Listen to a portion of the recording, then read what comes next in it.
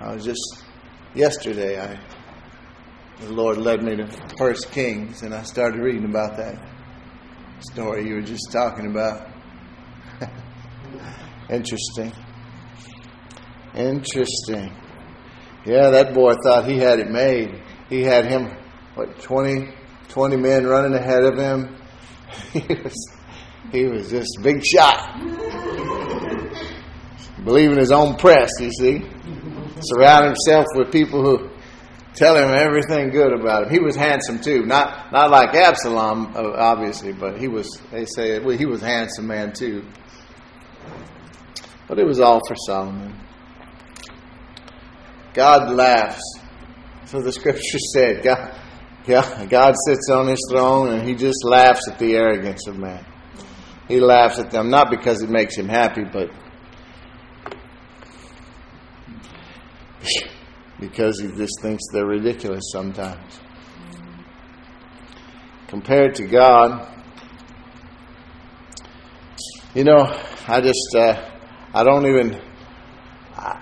I have to draw on those memories sometimes from before I knew him, because that's the only time I like to talk about those things and to share those stories, because I hate it, but it helps in ministry sometimes to empathize and to share. But I don't want to ever go back to a time when I didn't know him, and I don't want to focus on a time when I didn't know him. Just put everything in God's hands and leave the consequences up to him. You know who I learned that from? Charles Stanley. And that's what I've done with my life, and I'm so glad of it. In Deuteronomy chapter 32, verse 9, the Lord says, the Lord's portion is his people. Isn't that something? God's biggest concern in this whole history of man, you see, God created time. He's not in it. I picture it like a ruler suspended in space. He created that. It's already played out all the way through. And it is playing out right now.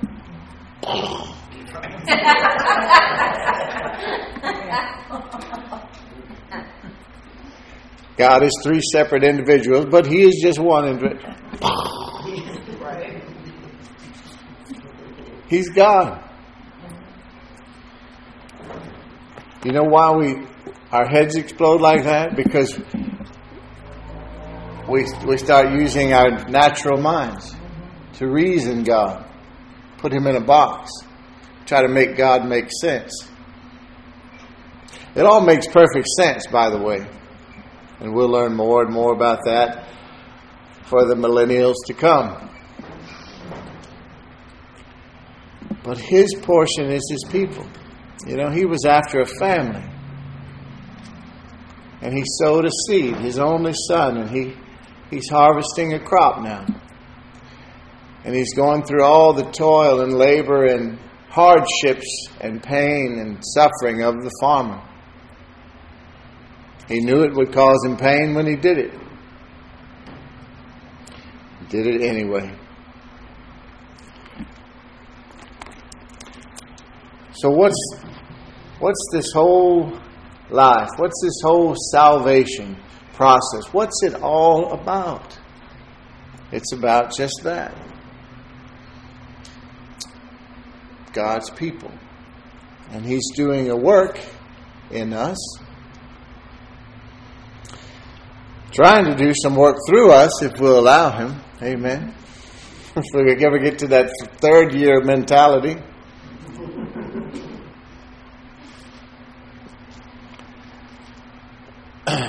But his main goal is to bring people. There's a few things. And I'll break it down into a simple process. Because I know people sometimes wondering, what's this all about? I have ministers calling me, messaging me. Just full of love, full of still the same, but discouraged, doubting, barely hanging on.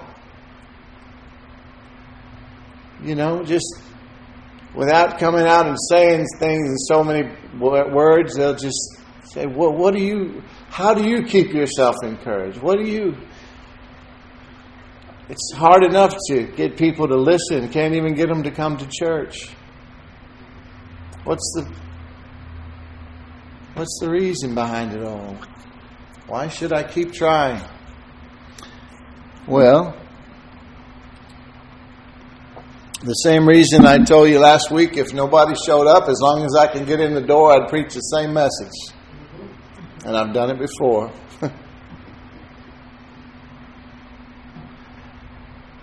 It's not between me and you, what Mother Teresa's poem anyway. It's always been between me and him anyway. The first Sunday message I ever preached, I was so excited, the pastor told me, "You're going to preach on Sunday." He didn't tell me there was another conference in town and he was taking everybody else with him. Back then, Tavana drove the camera. And it was just me and her. And I said, "Lord, what do you want me to do?" And he said, "What do you mean? Get after it, boy." Who was your appointment with? And I'll never forget my wife. About 10 minutes into the sermon, she did this. And I asked her later, she says, "It just seemed like you were just floating there. You just had this aura, the Holy Ghost had shown up and he was showing off, and boy, we had a time." That was a great message. God was just, and he was teaching me. If I tell you to take off and walk through that wall, just get started. Don't use your mind. One of the things that always it tickled me, I had to ask the Lord about it in John 17:3 on that fateful night of his passion. He had so much to share. That's why I love reading those last chapters of John. But he's praying to the Father. The opening passages of John chapter 17. He's praying to the Father and he's talking about eternal life, and he says, "And this is eternal life." And so he stops and gives the definition to the Father. It's like he needs to explain it to him. I said, "Lord, that seems funny." And he goes, I didn't say it for his benefit. It was for you. And for the disciples and for all those who would read in the future. But he was telling us the meaning of eternal life. To know the Father and to know the Son. And the word he used there, to know, is the same word that he used in Genesis when it said Adam knew Eve and they conceived and had a child. It's an intimacy that God is after with his people.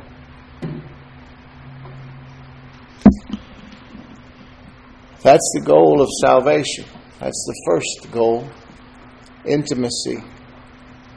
People think, well, salvation is all just about so I could be forgiven. The forgiveness of sins. Not at all. Sin was in the way of that relationship, of that intimacy. So forgiveness of sins was just a means to an end. The end goal was to have relationship with you. To be close to you.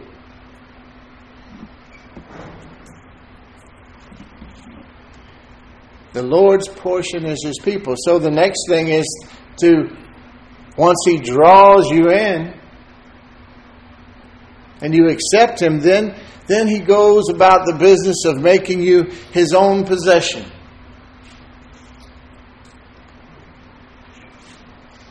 Jeremiah chapter 18 comes to mind, where he talks about being the potter and we're the clay, you see.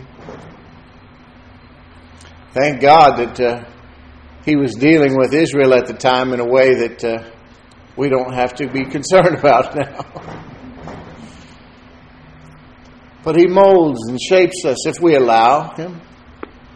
I told you the graveyard is the most treasured area in town. People there, laying there, who never lived one day in the will of God for their life. But if we allow him, God will then begin to make us his own possession.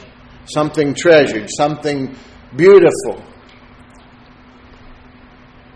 something prized, set apart, sanctified, set apart and made holy unto God. But it requires a process of transformation. It's not just about saying a prayer. It's not just about, in the old days there was, and one of our mutual friends, Charlie knows Andrew, and obviously you know Andrew, and Andrew talks about growing up as a Baptist, and he's very thankful for everything that he learned there, but he was sort of a Pharisee, He says that at their church it was, they had a little song. It says, Mary had a little lamb who would have been a sheep. Then he joined the local church and died from lack of sleep.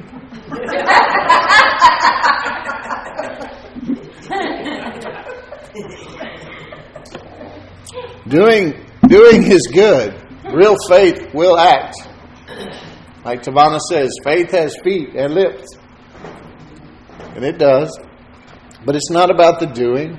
And they would go out and they would just come back with their list, I got so many. I got so many. The problem is, and like Billy Graham, if he was still here, he would tell you that's the same problem they have with so many evangelist ministries, is they will bring thousands to the Lord. But unless they go and get discipled in the Word, they can end up worse off, the Bible says, than they began. So we have to submit. The word surrender comes to mind. I think of that Nestea plunge I always use as the example. Younger congregation wouldn't be aware of that old commercial where they took the Nestea plunge and they just fell backwards into the pool.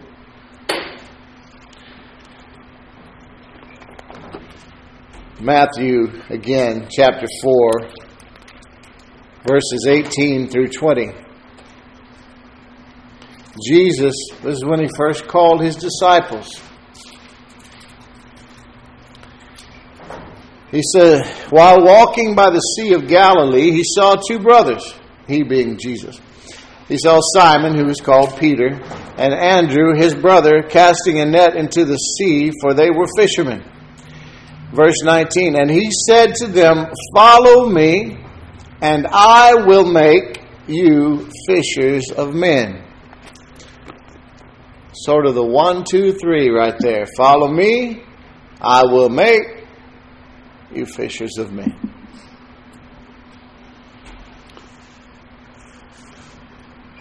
That's sort of like that first, second, third year, isn't it?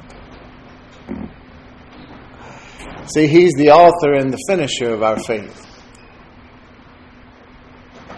He gets us started, and he takes us the whole way. There's an entire chapter in Genesis I'll share with you one day. It's an autobiography written in this book. A little passage of Scripture about the author, by the author.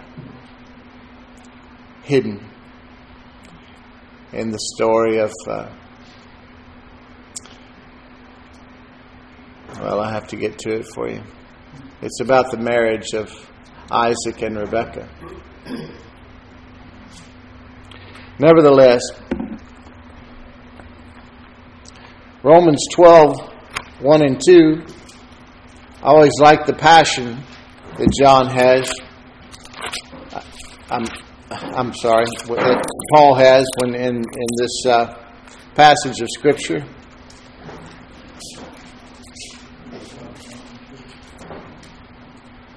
He goes to great lengths to describe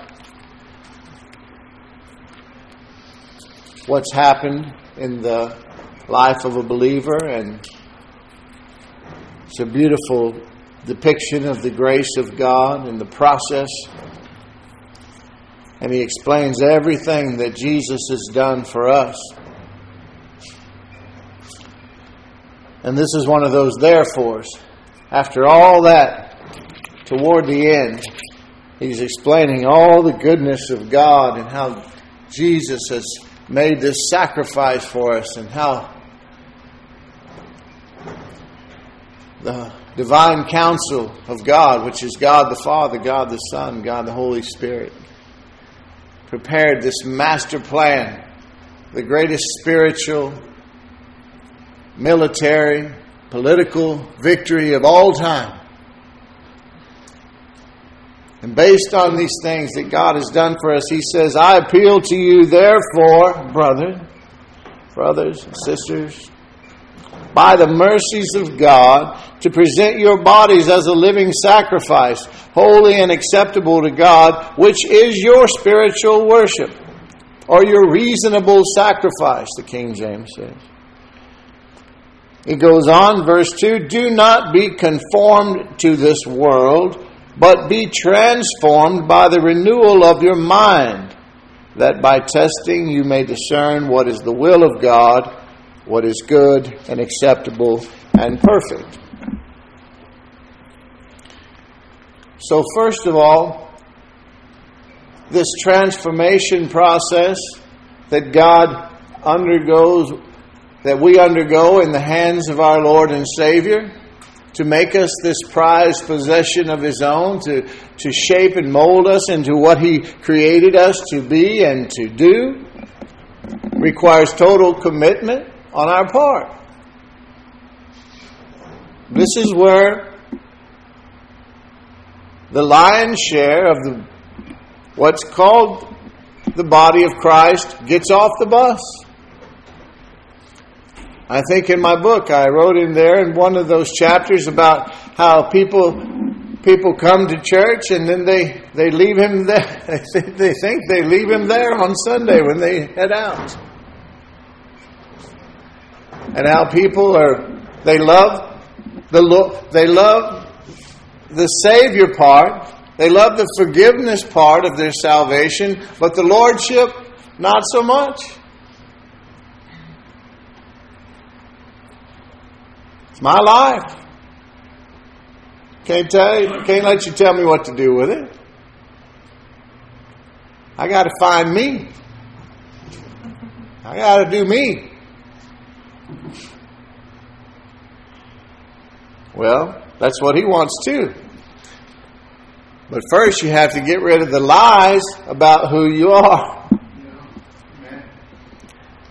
And that only comes through this. We have to become a living... the problem with the living sacrifice, it likes to keep crawling down off the altar.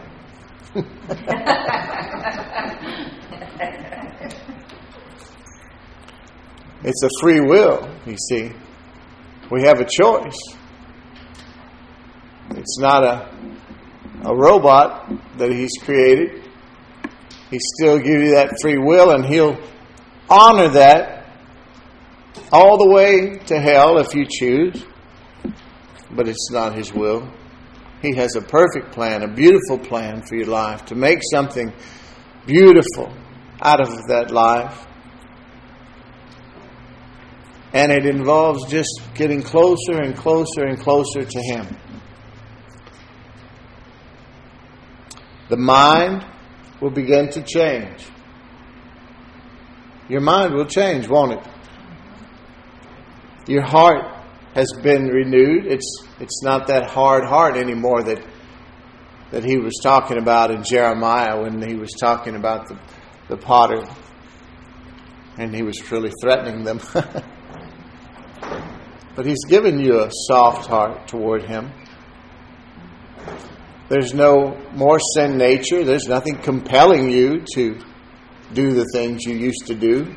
Maybe one time you could have said the devil made me do it, but not anymore if you really belong to the Lord. Your values will begin to change. You see Christians, I don't understand Christians that entire churches, and see, this is a powerful thing right here. Great responsibility comes with standing behind this. I'm going to be held to a higher standard of accountability. Have I taught you to love? Have I taught you to love the Lord? Have I taught you who you are, your true identity in Christ? To reject the lies and embrace the truth? Like Charlie said, some things are simple. When you're just living by the Word, when you come to terms and say, if God said it, that settles it. That's what bearing my cross is. Every day I come to that crossroads, so to speak, where it's like, I would prefer to do this. But God is opposed to that. And so I'll do it His way. I'll grab that snake by the tail if it kills me. Because I live to serve the living God. And He knows what's best for me. Once you are totally committed, you put the Word in with the help of the Holy Spirit, your mind, your values, your attitudes change. And then we can know His will for our lives. Isn't that what that breaks down to? Don't be conformed to the world. Be transformed by the renewing of your mind. This is where that battlefield is we talked about. This is the battlefield where the enemy comes and tries to erect barricades, fortresses, strongholds in the minds of people. But once we agree with God, we begin to renew our minds according to the Word of God. We're transformed by that renewal in our mind, that by testing now we're so full of the truth we can't stand the lie, you see. Now we can discern, we can know the perfect will of God. That's the number one thing I hear from mature Christians. I just don't know what God wants. I need to hear God. He's never stopped talking. What's the last thing He told you that you were sure you heard? Maybe you didn't do that. And you know, that's a lot of time that fixes the problem.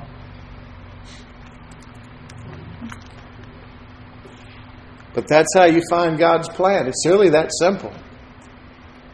My whole hope is to break it down so that something that's incredibly intricate and complicated and beyond our total comprehension, the part that we need to know, is easy. It's simple. Good God, bad devil. Agree with God. Turn from the world. Turn off CNN.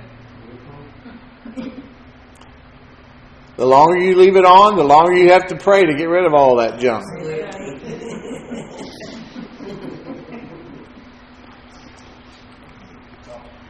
Remember last week we talked about the fact, we'll turn over to 2 Corinthians chapter 3, verse 18.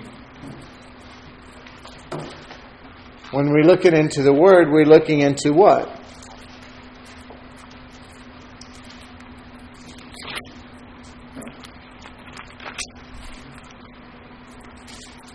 Folks, the Word of God is the will of God.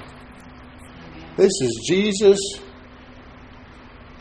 without eyeballs. 2 Corinthians. Oh, I'm in 1 Corinthians. If I would have read that, I would have started preaching right there. Thank you, Lord. Keep me. This is 2 Corinthians 3:18. And we all, with unveiled face, beholding the glory of the Lord, are being transformed into the same image from one degree of glory to another. For this comes from the Lord, who is the Spirit. So we're being transformed, glory to glory, truth to truth. As we learn one thing and accept that and embrace that for our lives, He moves us on to the next thing. You see? And we're being conformed. Glory to glory to glory. It's a level up process. Sort of like a set of stairs, I see. Climbing that stairway to heaven. Amen? Except it's not a performance-based acceptance. It's a conformance. We're being conformed to the image of Christ. What we don't do here, we'll do there. But man, how much better to live here for the Lord. I tell the story about my brother who passed away at an early age. He was a year younger than I am now when he passed, but he did receive the Lord. I've got so many friends and family members that some did, some didn't, but they died early, and the ones that did they got it late. And so I say, that's great. Eternity is a lot longer than this life. But man, wouldn't it have been great had they been able to enjoy the benefits of their salvation, of their inheritance in this life? Because you get to a point where you understand it's not about me. God left me here to influence others and to continue being conformed into the image of His Son, Jesus Christ. But that same help that we receive, that same healing everywhere we hurt, that empowerment by the promises of God, the love of God for us, and the prosperity that is not just about money, that we've come to know, we need to give others that same help. People that were in a similar situation as we were when we were fighting against God. And yeah, it's hard. It's easy to love someone who's stupid. But stupid coupled with arrogance is hard. Sometimes. That's why Christianity is supernatural. Because I'm not moved by people's sin anymore. I hate it for the same reasons God hates it, because it hurts people. And when they identify with that sin and they want to force you to call it good because that's who they are, I'm not going to ever submit to that. And believe me, folks, you don't want a government that tries to force you to do that. I will always protect everybody. I will watch over and pray for and love them. Everyone knows I have a sister who's lived a lifestyle with only other women her whole life. And I love her. I talk to her on the phone. I visit her. I would do anything for her. But I'm not going to call it good.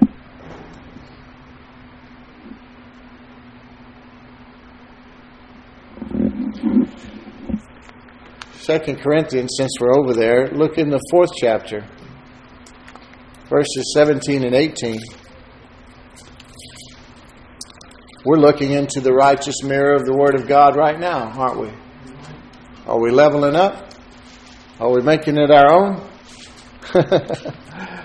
Because I want you to look at this and remember this today. 2 Corinthians 4, verse 17 and 18. For this light momentary affliction, Some people earn the right to sort of speak into your life and to speak about certain things, right? You know, I always tell people, listen, you've got to quit talking at these people. Just pray for them. First of all, you sound mean, and they're not going to care how much you know until they know how much you care. But sometimes people just been through some things that gives them the right to talk about those things.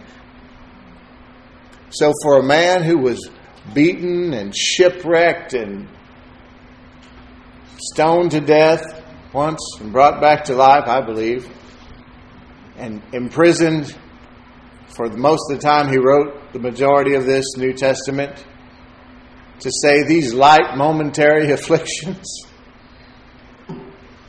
This is a man walking after the Spirit. Amen. Amen.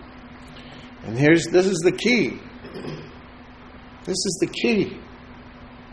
For this light momentary affliction is preparing for us an eternal weight of glory beyond all comparison, as we look not to the things that are seen, but to the things that are unseen. For the things that are seen are transient, temporary, passing by. But the things that are unseen are eternal. That, folks, is the key to a life of peace and joy and intimacy with God who loves you. We use the example of the seesaw. You ever seen both ends of the seesaw on the ground at the same time? It's not made that way, is it? Unless it's broken. But we're like a seesaw. And what we magnify here between our ears is what's going to be huge in our lives. And the thing is, you cannot magnify the promises and the goodness and the provision and the protection of your Lord and Savior at the same time you're magnifying the cares and troubles and trials and tribulations of this life. The more you magnify the Lord, the smaller those troubles are going to be.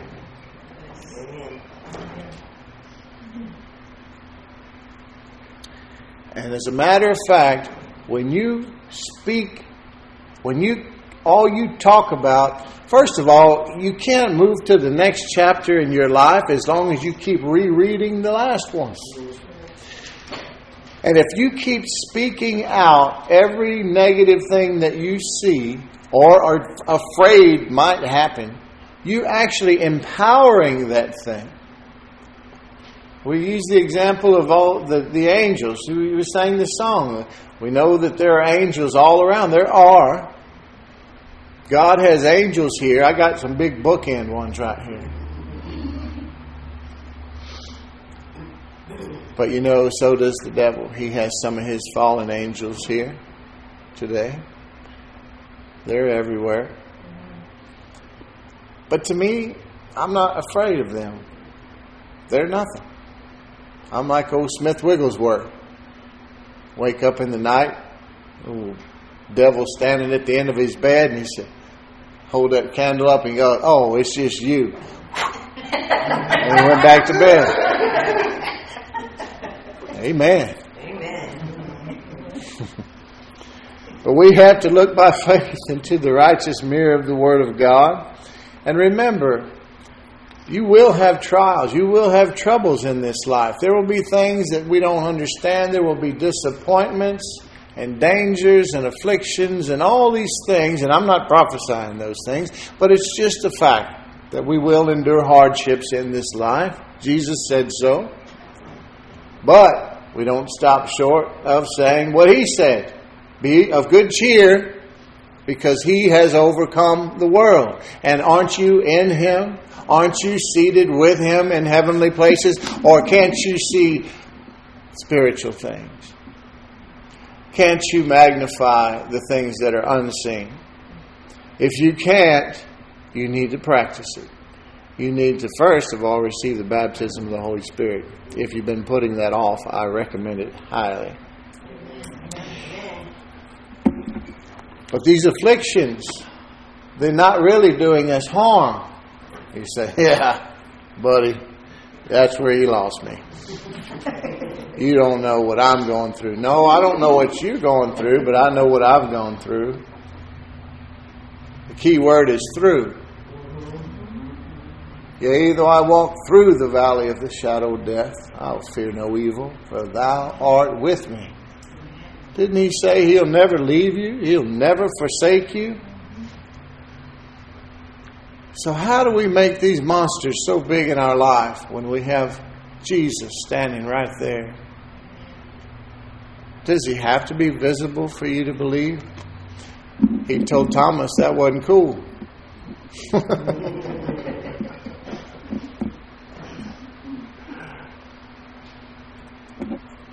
These afflictions, though, we will go through, but they're not doing us any harm, like I said, on one condition.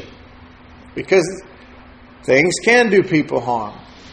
Just age does not cause wisdom. Afflictions does not cause people to get wise. I've been in prison with Charlie before, and I've seen guys who were just as dumb as the 14th time before they got there. And others that just didn't need to be there anymore. It's a choice. It's a choice. That's why people come to me all the time. They say, well, I don't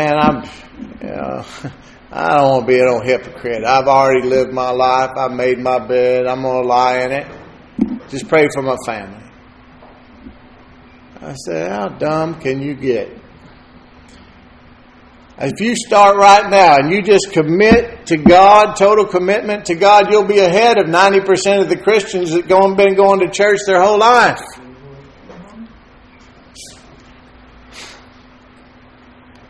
Billy Graham said most of them aren't even saved. He used a number, and I don't even want to touch it. It's a huge number, a huge percentage, but we don't know that. And I'm not the judge, so I'm going to leave that one alone. But I don't want to be in that number. I want to be in the number of those in line to receive the well done, good and faithful servant. And I want everyone who ever takes their precious time and sits under this word with me standing at this podium to be right there with me. I want to be your friend forever. I want to be invited to your mansion. Amen? So, we continue to look into the righteous mirror of the Word of God. That's how we submit. That's how we allow these afflictions not to harm us, by focusing on the eternal and not the temporal, not the temporary, not this transient world. Because this life is just but a flicker, and then we're gone. God's Word, however, shows us the unseen realities and truth and God's purposes for us, for our life. This is where you find the answers to all the questions that you have from God. People aren't willing to spend the time. Jeremiah 29, everybody's familiar with the passage of Scripture. Right here, 29:11, I know the plans I have for you, declares the Lord, plans to prosper you and not to harm you, plans to give you hope and a future. But there are verses after that. He says, and then you will seek me and find me when you seek me with your whole heart. Are we falling short of that? There's always a part for the Christian to play, because there's a real relationship going on here. It's a two-sided thing. It can't be one way. What if you seeked after God 24/7 your whole life and He never ever responded, never answered, never saved you, and He did it for everybody else? Well, you'd be mad at Him, wouldn't you? But according to this word, which is alive and active and sharper than any two-edged sword, we know that we're born again because we believed on Jesus. We've accepted Him as our Lord and Savior. And now we're in the process. So we look into the mirror of God's Word by faith. And then when we look, the Holy Spirit reveals our destiny of who we are and what we are to do. And He empowers us through the atonement. Everything provided through the atonement of Jesus on the cross is the grace of God. And we obtain it. The hand that reaches out and takes hold of everything provided by the grace of God is faith. And so we walk in faith. And as we continue to look in the mirror, the Holy Spirit continues to change us into what God has prepared us to do, into that which we have apprehended by faith, the truth of God, the promises of God, the things that we have made our own, that we are standing on, believing for. And it should grow. You should have journals and books of prayers that you've written down years ago, that every one of them, as you turn the pages, you can see where God has shown off in your life and answered those. And that track record should make your faith so strong that you can't be shaken, because God is shaking everything in the heavens and the earth that can be shaken. That means everything that is not of Him. What's of Him? The Word of God, the children of God, and the real church. I'm sorry I have to say the real church, but we'll see what I'm talking about in the days and years to come, if the Lord tarries. But glory to glory, we being conformed into the image of God. Didn't we start at 2 Corinthians chapter 3? I want to just say one thing right there. 2 Corinthians chapter 3.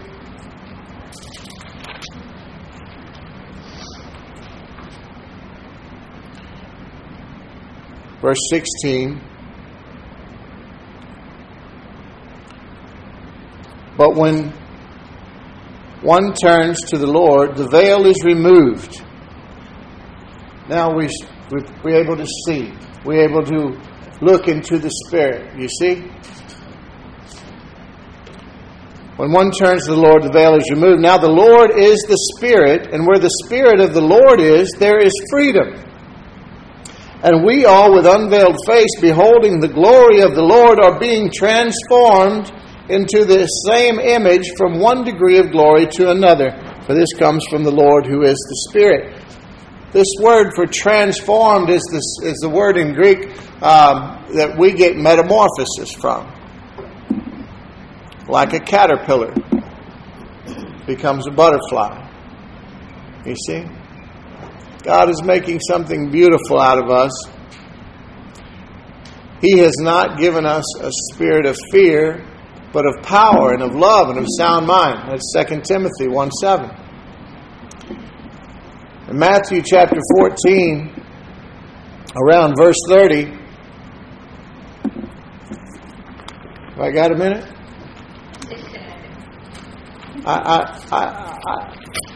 It just, we never finish. We just stop somewhere, but I don't want to stop if y'all don't want to stop. Matthew chapter 14. This is the story of Peter walking on the water. And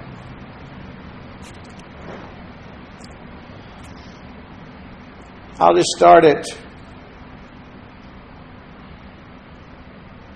I'll go back to verse 22. Immediately he made the disciples get into the boat and go before him to the other side while he dismissed the crowds. He'd been preaching to a great crowd. And after he had dismissed the crowds, he went up on the mountain by himself to pray. Point taken. When evening came, he was there alone. But the boat by this time was a long way from the land, beaten by the waves, for the wind was against them. And in the fourth watch of the night, it was just before morning, he came to them walking on the sea. But when the disciples saw him walking on the sea, they were terrified and said, "It's a ghost." And they cried out in fear. But immediately Jesus spoke to them, saying, "Take heart, it is I, do not be afraid." And Peter answered him, "Lord, if it's you, command me to come to you on the water." He said, "Come." So Peter got out of the boat, and he walked on the water and came to Jesus. But when he saw the wind, he was afraid.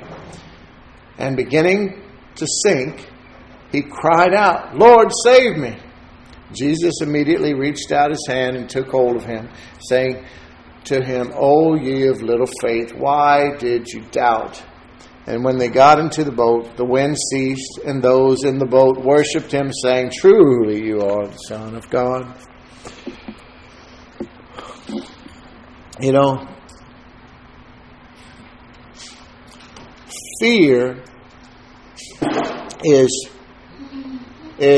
like the opposite of faith, right?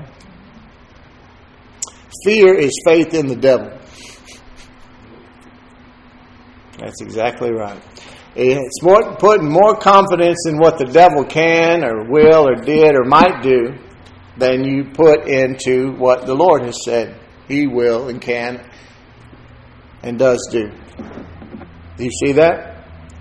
Now, this isn't a criticism. I'm not condemning anyone. We all struggle from time to time. But I'm just telling you, it's better to know the truth, because the Bible says if you resist the devil, he will flee from you. But if you don't know when to resist, if you got a church teaching you that God put sickness or divorce or death in your life to teach you something, why would you resist it? All those things are not of God. They're of the devil. Jesus said, "I came that they might have life and have it more abundantly to the full." The thief, the devil, he came to steal, kill, and destroy. Jesus went about doing good and healing all who were oppressed of the devil. He said, "If you've seen me, you've seen the Father." So now do you know the will of the Father based on the Word of God? Yes, it's good. Good God, bad devil. Peter, why did Peter, you ever seen anyone start sinking before? I never seen anyone start sinking when they jump in the water. Ever thought about that? I'm like 230, man. I don't start sinking.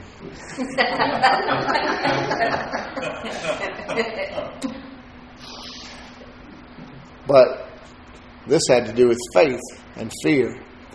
There was a spiritual tug-of-war going on. Peter looked around.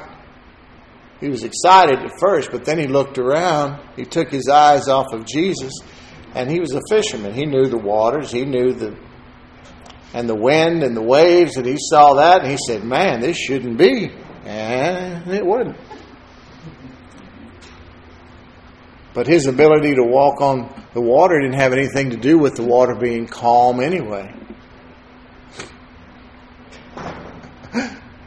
When Jesus said, "Come," there was enough power in that word to accomplish everything that he had sent it out to do. That's all there was to it. If you start sinking, if you feel yourself sinking in the cares and the troubles and the trials and the tests of this life, put your full attention on Jesus. Focus on Jesus. He loves you.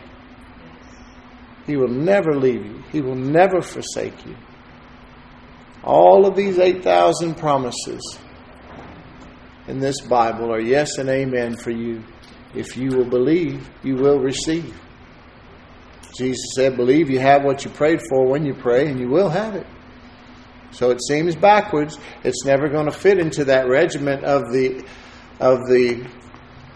intellectual elites who have educated themselves beyond God, because it will never make sense to believe so that you will receive. They say, well, I'll receive and then I'll believe. That makes more sense. Well, then you won't get it. And remember this. Just like these gentlemen here who have surrendered their lives to the Lord and go where others won't or don't.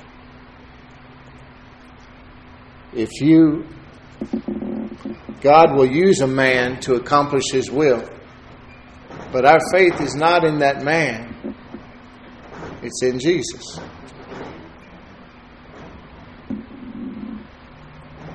God is going to be doing some things in this country. I believe revival is coming to the church. I believe that the people of God need to be adorned with all the gifts of the Spirit, walking in power and victory and love and truth and discipline, so that when God calls upon us to throw your rod down, it'll gobble up those false teachers' rods. And you'll be set apart as one of the true children of God. And you can count on that good and faithful servant. Well done. Father, thank you for this day. Thank you for this pure, simple truth about your love for us and your plan for our lives. The transformation of the believer into the image of Christ, glory to glory, faith to faith, as we look into the righteous mirror of the Word of God and are being transformed into something beautiful and wonderful and useful for the kingdom of God. We surrender all, Lord, to you, and we just say, make us usable. And we love you for it. In Jesus' name, amen. Amen.